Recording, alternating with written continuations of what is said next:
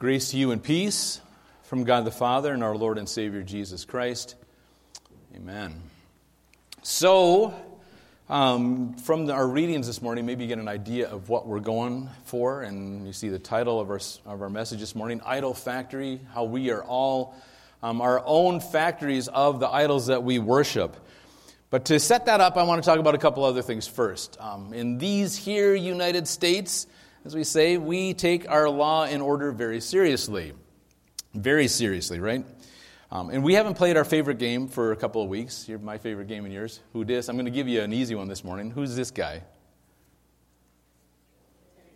Teddy Roosevelt. Yes. Okay, so one of the pillars of American history and law and order, Teddy Roosevelt. Okay, so he has this quote right here that I want to show you. He says, "No man is above the law, and no man is below it.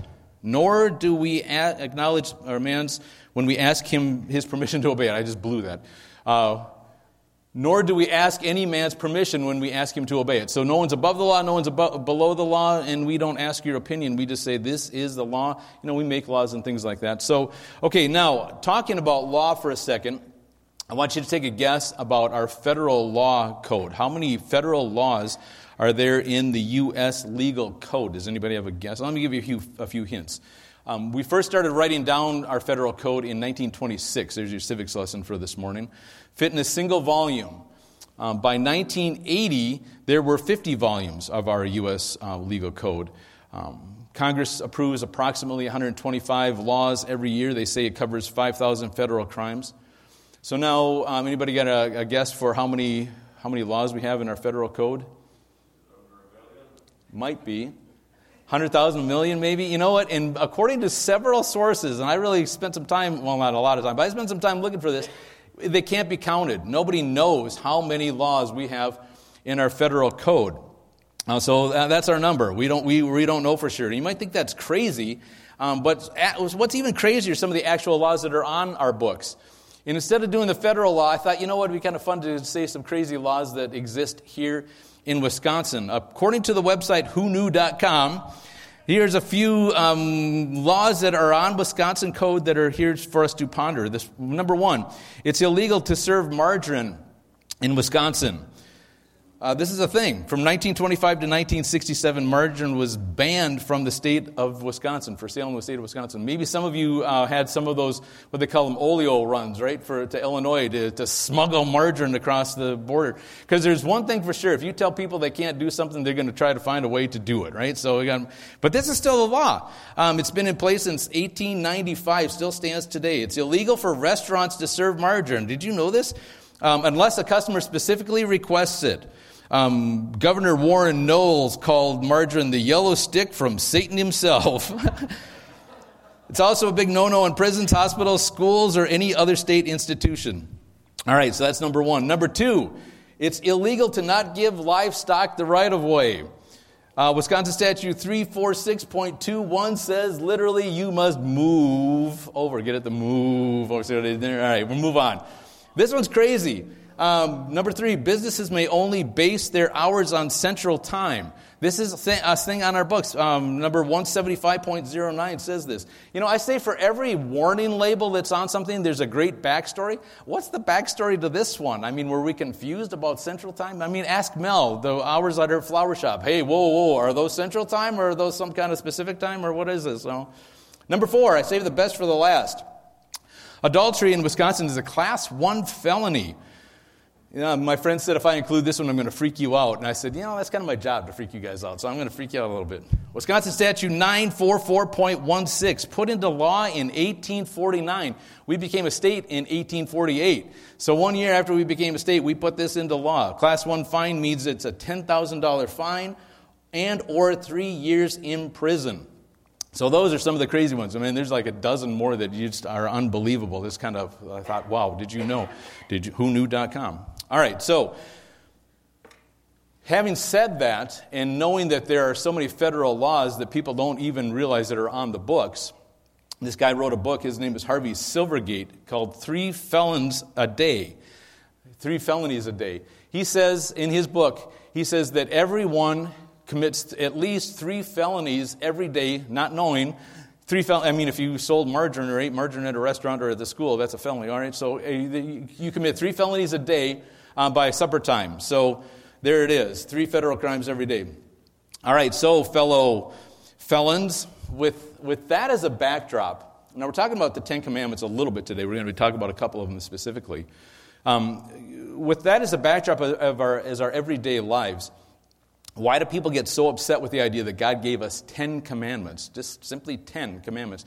And actually, in Exodus 34, if you read it carefully, God calls those commandments, he says they're 10 words. He doesn't say 10 commandments. He says these are 10 words for you to follow. Ironically, very few people, Christians or not, can actually list all of them or even some of them. So I thought it'd be fun this morning to review maybe the first 5. We've done this like maybe 3 or 4 years ago. I'll see if you guys remember this. So commandment number 1, everybody hold up one finger. Reuben, hold up one finger. Point to your eye and say, I am the Lord your God. And now you have to wag that finger. You shall have no idols. It's not failing. We're going to the youth group here. You shall have no idols. There it is. Number 2. You take your pulse because it's a vein. That's what we say. Do not take the Lord's name in vain. See what we did there? It gets better, right? Number 3, you got to hold up like this, like the OK sign. No, Randy, like this, like this, like the OK sign. Okay, you hold your pinky up in there. There it is. Okay, remember the Sabbath day and keep it holy. See, keep it holy. You like that one? Like that one? Number 4, this is where the table changes. Those 3 are about God. The rest of our relationship with God. The next ones are about our relationships with other people. We'll talk about that in a second. Number 4, fingers together. Actually, you got to hold. I'm going to teach you how to do this, and you're going to have to stand up and do this because it's salute. Honor your mother and father. But you can't salute sitting down. That's the first thing they teach in basic training. So you got to stand up. Your left hand, you have to hold it like this, a fist like this, and your thumb has to be down here, and it has to be down here at your side.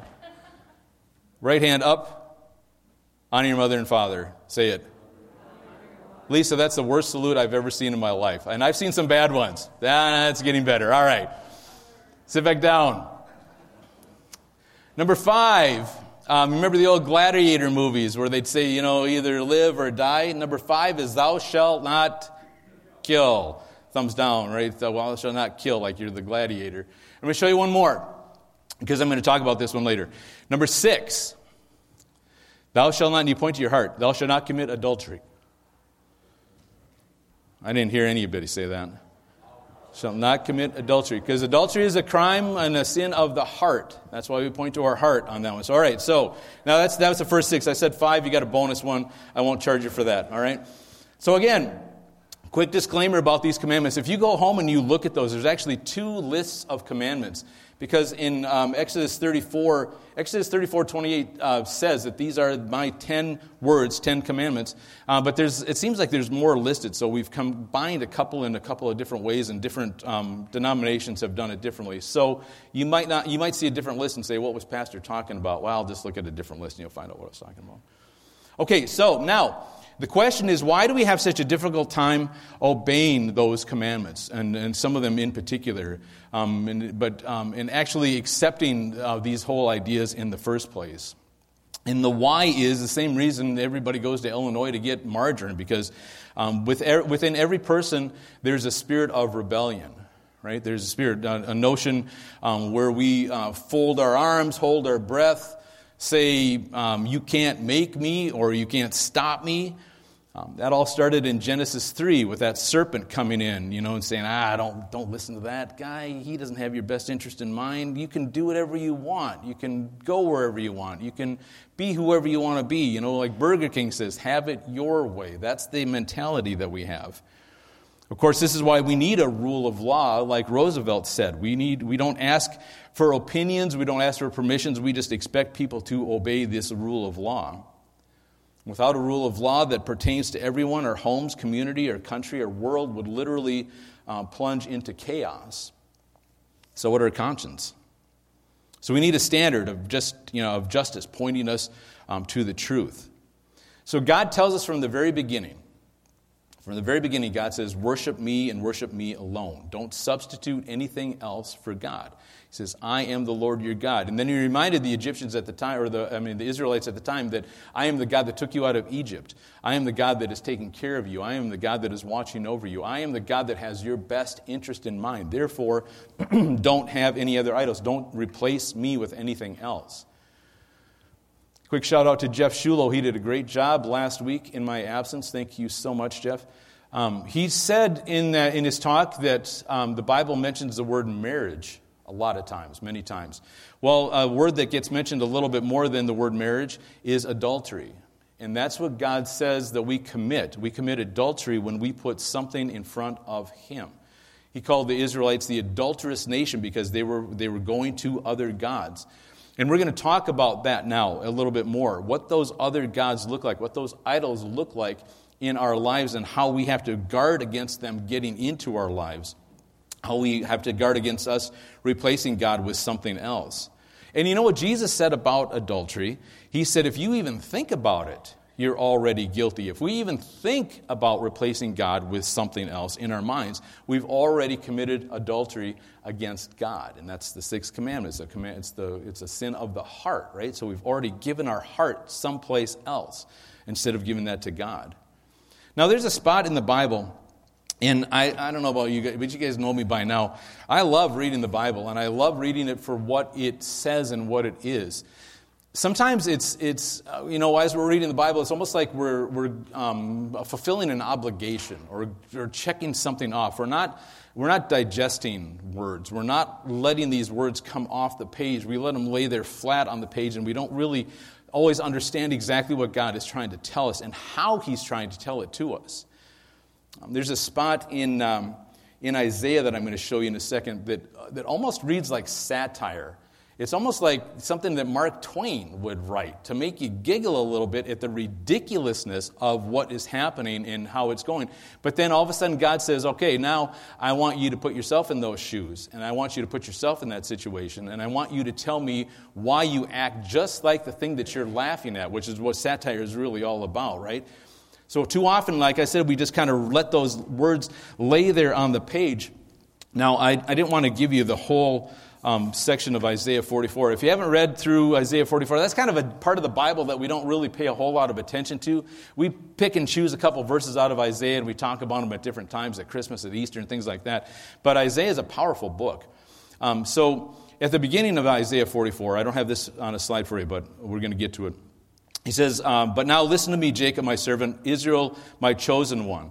He says, the Lord who made you helps you, and helps you, says, don't be afraid. This is one of the places where in the Bible it says, do not be afraid. And then he says this in verse 6. This is what the Lord says, Israel's King and Redeemer, the Lord of heaven's armies. He says, I am the first and the last, the Alpha and the Omega. There is no other God. Period. And then he says this, you don't think that? Well, who is like me? Let him step forward and prove to you his power, right? This is all the things that have been going on through history here. And then here's where we're going with this. This is where I base this whole idea on. Verse 9 says, how foolish are those who manufacture idols.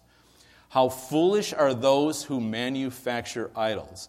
And I'm going to submit to you, the jury, that we are those idol factories. We are those people that manufacture idols. Not in the way he's going to show us here in a second, but in our everyday life, the things that we do, the things that we think, the things that we say, the things that we put our trust in, we are manufacturing idols. Okay, so let's cut to the chase here. Isaiah 44, I'm going to start in verse 14.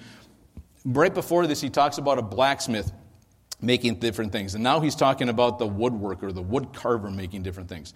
Verse 14 says, he cuts down cedars. He selects the cypress and the oak.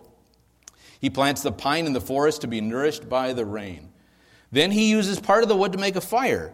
With it he warms himself and bakes his bread. Then, yes, it's true, he takes the rest of it and he makes himself a god to worship. He makes an idol and bows down in front of it. Verse 16, now he's doing part of the good part, right? And then it gets messed up. He burns part of the tree to roast his meat and to keep himself warm. Says, that fire feels good.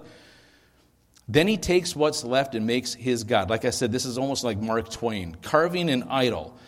He falls down in front of it. worshiping and praying to it. Rescue me, he says. You are my God.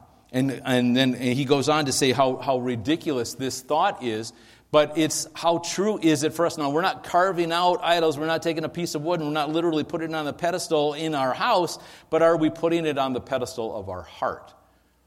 Are we putting it on the pedestal of our heart? Because this wood started out as something good, right? Started out as something good, something helpful, something useful.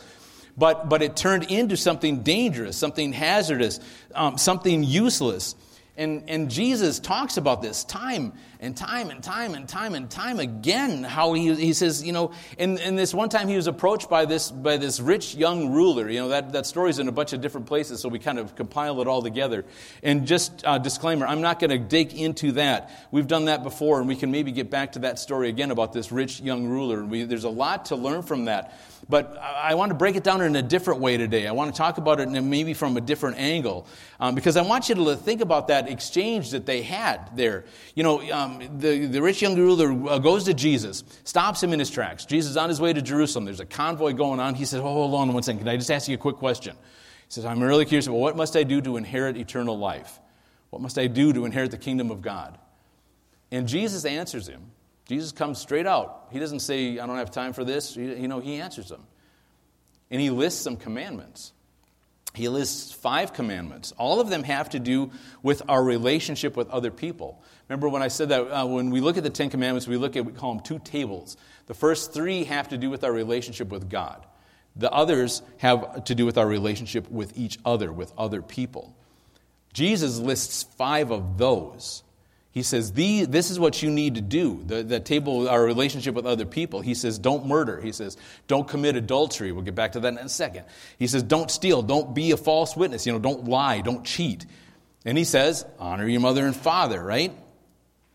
Well, what does Jesus leave out? It's almost more interesting to talk about that, to think about that for a second, because then Jesus comes back at him with a haymaker that really knocks this guy off his feet. He leaves out no other gods, no idols, right? He leaves out the Sabbath day, which is a gimme for almost everybody. He leaves out the Lord's name in vain, which is pretty easy to handle too. He leaves out coveting. We're going to get back to that in a second. Because I used to think, when I've broken this down before, this part of Scripture before, it always goes back to coveting.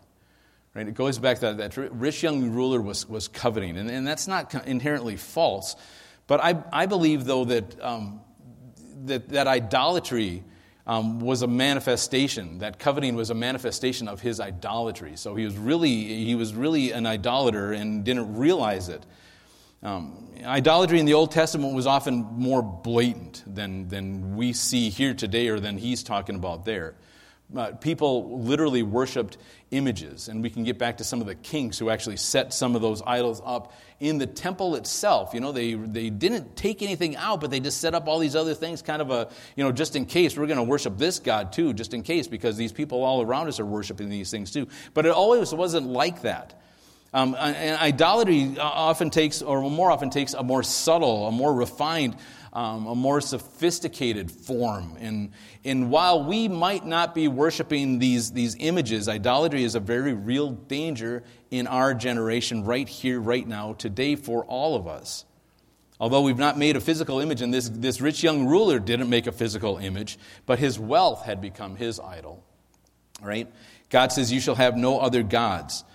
Images are other gods, but that's not the only form that other gods might take. Anything or anyone that takes the preeminent position in our lives, that becomes our idol. And that starts to become hard to take. Peter says, literally, we've left everything to follow you. We've left everything to follow you. Luther says, an idol can be identified by this. He says, if you lose something and then just don't want to go on, that item, or whatever that was, is and was your idol. That gets, like I said, tough sometimes, because especially if we've lost a loved one in our lives, that can be a difficult situation for us to handle. Or, the other way, though, is if we're fighting tooth and nail for something, for someone, for some cause, Jesus says you need to rethink your motives. That rich young ruler, after Jesus challenged him, it says he went away sad. By the way, that's the only place in the Bible that anybody had a confrontation with Jesus and went away sad. Or encountered Jesus, what I was going for there. They went away sad. Even the demons had respect for Jesus and paid attention, and did what they were supposed to do. Because that's exactly what happens when we open our hearts to someone else or something else. When we don't give our hearts over to Jesus. We don't put Him first in our lives. We don't trust Him to handle the things of this earth. We ourselves become our own idol factories in our own lives. We are the ones that Isaiah said are manufacturing these idols. Creating things and creating ideas and following causes and making ideas and different causes in the people, making that the object of our time, making that the object of our effort, making that the object of our worship. And Luther is quick to point this out too about idols. He says, Satan is behind every idol in our lives. Because God created you to have that relationship with Him, and Satan does whatever he can to get you in a relationship with something else. And it doesn't matter what it's going to look like or what it is. He's going to do everything he can to coax you into worshiping anything else. He'll promise you anything and everything, and it's going to look really good. Just like what he said to Jesus. He said, I'll give you the entire earth. I'll give you everything. And then parenthetically, don't you think God wants that for you? Doesn't God love you? Doesn't God want all that for you? Luther writes, no matter how abominable the practice, the devil always persuades his dupes that they are serving God and doing His will. I say that I should have that on the board. No matter how abominable the practice, the devil always persuades his dupes that they are serving God and doing His will. So I'm asking you this morning, and I'm challenging you to seek God, to ask Him to reveal the idols that I'm telling you, that you have manufactured in your lives. That book, 3 Federal Crimes, we've committed 3 federal crimes by supper time that we don't even know about. There are idols in our lives. I guarantee there are 3 idols in your life that you've worshipped by supper time that we're also not aware about. So we ask God to reveal those things to us. Some of the hints that He gives us, that God gives us, He says it like this: when you're devoted to an idol, looking elsewhere for satisfaction, you're looking elsewhere for satisfaction. People who are devoted to an idol say things like this: if only I could, and then fill in the blank, I would be satisfied. Right? Remember, the word blessed means to be totally satisfied. If I could only what? And if anything in that blank is other than God and Jesus and Christ, then we're looking someplace we're not supposed to be looking. But idols inherently always end up disappointing us. They are always going to disappoint us. Here, I'm going to leave you with this. Whether we realize it or not, everyone is born with a desire for God and a desire for our Lord Jesus and our Savior. We're all built and born to worship. And if we haven't already done it, today, let Jesus in your heart worship Him and Him alone. And again, I just want to go back to that challenge for a second. I'm challenging you to seek God, to seek His will, to ask Him point blank, wide open and vulnerable, to have Him show us the idols that we have in our lives, the ones that we've created, the ones that we've manufactured, the ones that make us that idol factory, and to put Him number one in our lives. Can I get an amen? Amen. Okay, let's stand, please.